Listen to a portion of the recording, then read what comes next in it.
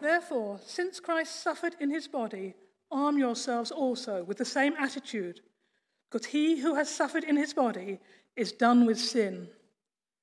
As a result, he does not live the rest of his earthly life for evil human desires, but rather for the will of God.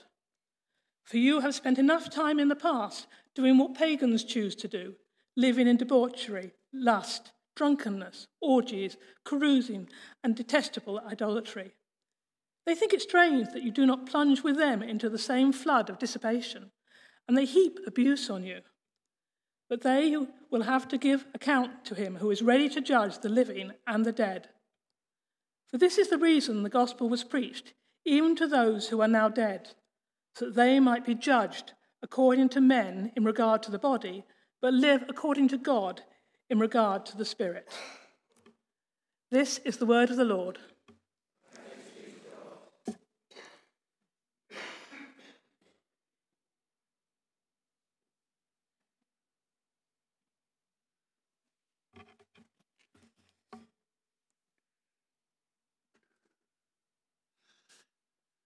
Oh, good morning, everyone.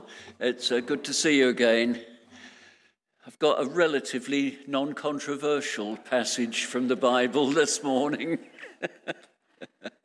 as we come to the first section of 1 Peter chapter 4. And like any reputable speaker, I try to acknowledge my sources. So I declare now that I found the Tyndale commentary on 1 Peter to be invaluable. It was written in 1959, quite a while ago now, by the late, great Alan Stibbs, who was the vice principal of Oak Hill Theological College, and some have jokingly said that the letters of his surname, Stibbs, stood for Senior Tutor in Basic Biblical Studies. And also, too, I acknowledge Stephen Cole, who was the pastor of a church in Arizona until he retired last year. The title for this study this morning is Living for the Will of God.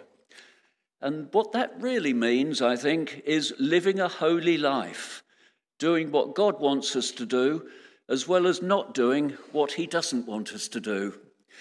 And it was very interesting in the what I think you call words of knowledge. And the lady came and said, wanted to pray for people especially who felt that they didn't measure up. Well, actually, that applies to every one of us, doesn't it? None of us measure up. But the great good news of the gospel is we have a Saviour who does measure up, and he gives his power and forgiveness to us. I always remember a verse of a line from an old hymn came to mind as the lady was speaking just now, and it's something I don't think I've sung in half a century. Those who fain would serve thee best are conscious most of sin, of wrong within. Remember the one? I can't remember which hymn it was. I'll have to Google it when I get home. But there we go. Living for the will of God is what holiness is all about. Some shocking facts now that I came across on the internet. In 1988, an American magazine for pastors commissioned a poll to determine how common is pastoral indiscretion. And one question was, since you've been in local church ministry, have you ever done anything with someone who is not your spouse that you feel was sexually inappropriate? And the responses came back. 23% said yes, and 77% said no. The second question was more explicit. Have you ever had a sexual relationship with someone other than your spouse since you've been in local church ministry? This time the answers came back. 12% said yes, 88% said no. To put these figures in perspective, the article went on, they also surveyed subscribers to Christianity Today magazine, people who are not pastors, and the incidence of immorality was nearly double. 45% said they'd done something they considered to be sexually inappropriate. 23% admitted to adultery. This was more than 30 years ago, and I've no way of verifying the figures quoted, or knowing anything about the theological outlook of the pastors who were consulted. But I cannot believe that things have improved in the last 30 years in this country or America. Only to say that the figures I find incredibly depressing, to say the least. I don't know much about other denominations, but I know that in the Church of England there are a lot of bishops and clergy who would consider acceptable behaviour things that I would consider to be inappropriate. But that's the state of play, that's the state of thing. As the Bible says, the heart is desperately wicked. And don't we need that Saviour to deliver us from sin and to make us more and more like himself? Holiness. It's not fashionable to describe any kind of activity as sin, and even less fashionable to talk about holiness of life. And yet this is really what Peter is talking about here in the first 2 verses. Therefore, he says, since Christ suffered in his body, arm yourselves also with the same attitude, because whoever suffers in the body has finished with sin. As a result, they do not live the rest of their earthly lives for evil human desires, but rather for the will of God. What's Peter really saying here?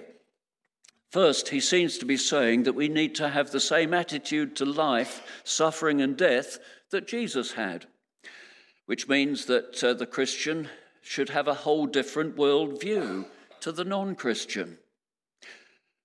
What is the worldview of a non-Christian on average? Tends to be centered around personal fulfillment, possessions, sex and money, power, and perhaps the acclaim of others. For the Christian, things are meant to be different.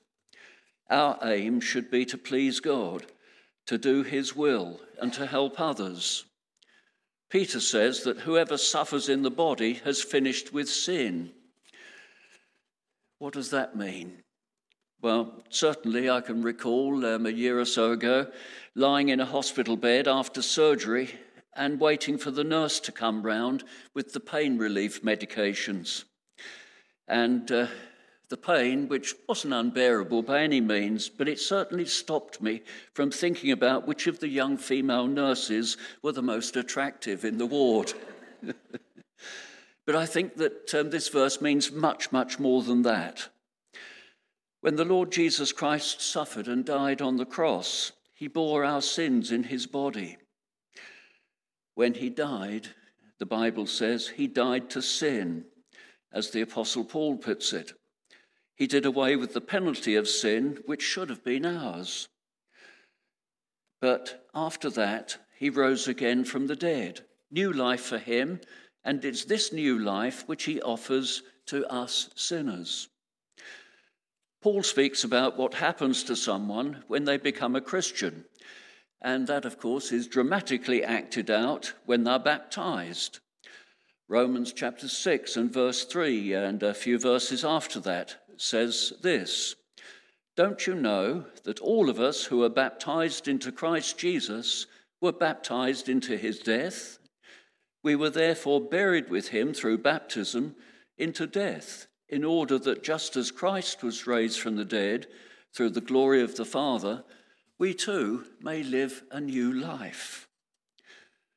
Paul says becoming a Christian and being baptized means that we died and were buried with Christ.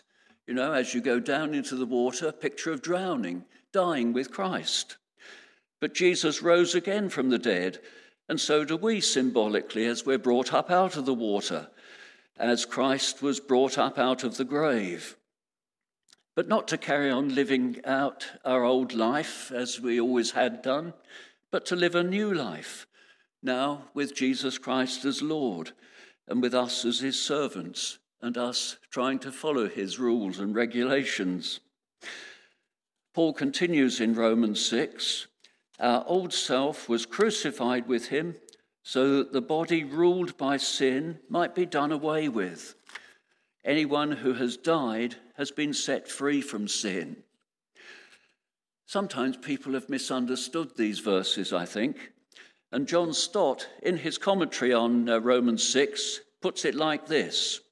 He sees our life as divided into two chapters. Chapter 1 of our life is when sin and self rule, when we don't care tuppence about God. And chapter 2 is our new life in Christ, when sin has been forgiven and it no longer rules our life. He says that it is certainly not impossible for us to go back to our old way of life, committing sin with abandon, but it's inconceivable that we should. But there are Christians who've understood that dying to sin means that we're no longer capable of sinning, and some have even claimed to have been sinless for a number of years. Sadly, though, this is quite impossible, and anyone who really knew themselves would realise that it was impossible as well. And that's why John wrote in 1 John chapter 1 and verse 8, that if we say that we have no sin, we deceive ourselves. If we reckon we're sinless, we're kidding ourselves.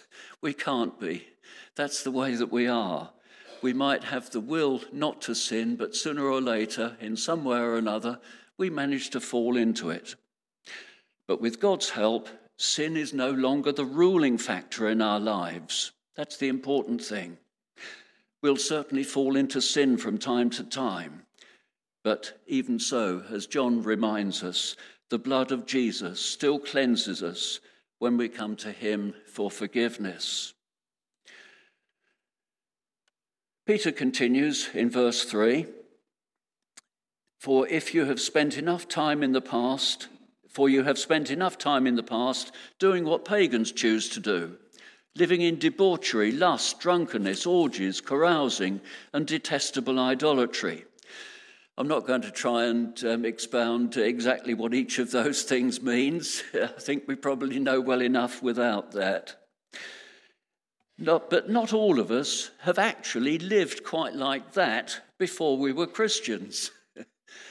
Not many of us have been regular drunks, parties with orgies and carousing and engaging in idolatry and all the rest of it.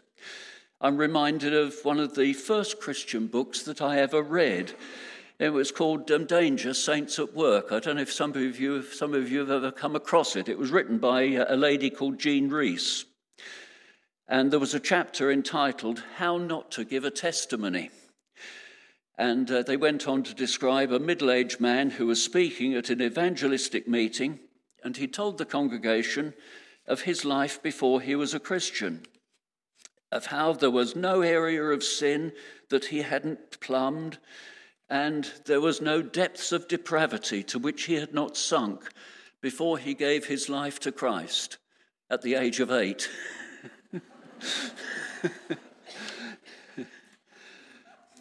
But even if we haven't lived lives of depravity and debauchery in the past, we've all been affected to a greater or lesser extent by the overarching values of the society that we live in. Since the age of TV advertising, and probably long before that, we've lived in a consumer society where we are constantly encouraged to live better for less and to regularly update every kind of appliance and to buy the latest gadget. I say that as I've got my Android tablet on the communion table with the communion service words on it. But we're not immune, are we? We all like gadgets. But we live in a materialistic world in the West when my possessions, sex, wealth is the centre of everything. We've forgotten the words of Jesus in Luke chapter 12 and verse 15, where he said, "Guard yourselves against every form of greed, for one's life does not consist in the abundance of possessions." It's no wonder that it's recorded in Acts chapter 17 that a mob in Thessalonica accused the Christians of turning the world upside down. The Christian worldview does that. The non-Christians' priorities tend to be me first, others second, and God last of all. But Christianity turns on its head all those kind of things. and it becomes now God first, others second, and me last of all. Turned upside down. But as the years have gone by, society has become more and more obsessed by sex, as my opening piece of information from the internet says. But it's only in very recent years, I believe, that the British government, in common with most Western governments, has passed legislation which is in direct contradiction of Christian teaching. I refer, of course, to the so-called Marriage Same-Sex Couples Act of 2013. This, in fact, put the Church of England in a very embarrassing position of having to oppose the government, in spite of the fact that, as the established church law is actually part of the law of the land, which is very difficult to square. But the supporters of same-sex marriage at the time tried to reassure Christian traditionalists by saying that the new law would not affect us at all. But in fact, the legal definition of marriage has changed for everyone. Since then, there's been much more emphasis on equality legislation, LGBT rights, and all the rest of it. I wonder if you read recently about a doctor who was working for the Department of Work and Pensions, Dr. McAreth, very recently, a Christian doctor.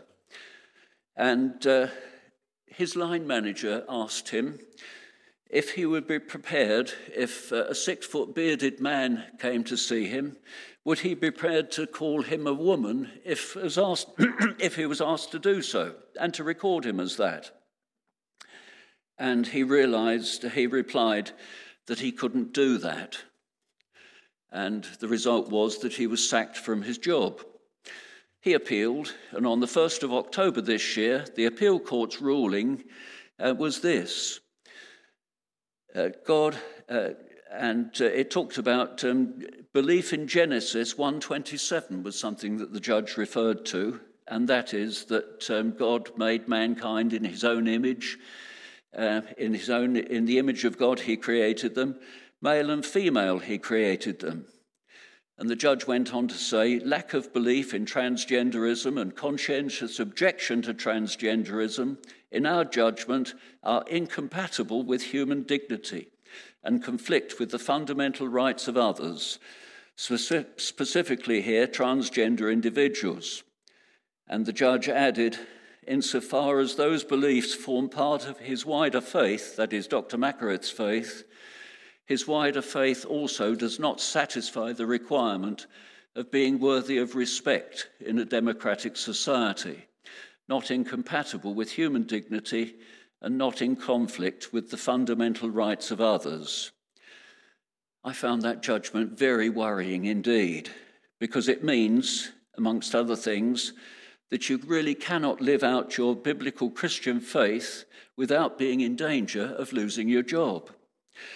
It also means, too, that not only is free speech denied, but you can be compelled to say things which are against your conscience or your faith. Worrying developments indeed. For many centuries, the church and Christians in the UK have been a respected part of society. Even if not many people were actively involved with Christianity, Christians were looked up to as a force for good in the country. I fear that situation is changing, and I don't think that the church in the UK has really begun to realise that yet. Many of the movers and shakers in society, government, and indeed in the judiciary no longer see Christianity as a force for good, but rather as sometimes a force for evil. It's fine to proclaim the love of Jesus. Nobody is going to mind that. But if you start applying Bible teaching to everyday life, you're in danger of being branded a hater and a bigot. We live in a scary world today, not unlike the world of the first centuries of the church. 1 Peter chapter 4, verse 4 speaks about the pagans. It says, they are surprised that you do not join them in their reckless wild living, and they heap abuse on you. It's never been easy to be different from most of the people around you, and even more difficult if they misunderstand you and hurl abuse at you because you want to live according to Bible teaching. But of course, it's even harder for our fellow Christians overseas, where there are many places overseas where Christians are hunted down and killed just because they acknowledge Christ is Lord. But as Paul remarks in Galatians chapter 6 and verse 7, God is not mocked. Verse 5 of our passage, they will have to give account to him who is ready to judge the living and the dead. The last verse of our little passage has been misunderstood by some people who have thought that people might have an opportunity to hear the gospel after death. And for this is the reason the gospel was preached, Peter says, even to those who are now dead, so that they might be judged according to human standards in regard to the body and live according to God in regard to the spirit. The idea that people have a chance of hearing the gospel and repenting after death is not supported by the context of other verses in this passage, nor in other parts of the Bible. For example, Hebrews chapter 9, verse 27. People are destined to die once, and after that, to face judgment. I believe that the little phrase, the gospel was preached even to those who are now dead, simply refers back to the previous verse, which talked about Jesus as the judge of the living and the dead. And what I believe verse 6 is saying there is that the gospel was preached to people before their death, and particularly that the gospel has eternal significance, not just for this life, but for life beyond the grave as well. It was Paul who said that if it's only in this life that we've hoped in Christ, we're of all men the most to be pitied. The gospel has eternal significance beyond the grave. It's all-encompassing as well. It speaks to life and death, and especially to our everyday lives as we interact with people around us. Living a life of holiness is hard. We'll be misunderstood. Sometimes we'll be accused of being holier than thou. Other times we'll be accused of denying the love of Jesus by being haters and bigots. Doing what God wants is never going to be easy. It never was, and it never will be. But with his strength and the power of his Holy Spirit within us, the presence of Christ with us day by day, anything is possible with him. Let's bow our heads in prayer for a few moments now. Lord Jesus Christ, we thank you for all you have said in your word and in the New Testament through the apostles. Lord, we pray that as we seek to live for you, help us, Lord, to put you first. Help us to keep our eyes fixed on you, the author and perfecter of our faith. Help us, Lord, to live according to your will, and we ask it for your name's sake. Amen.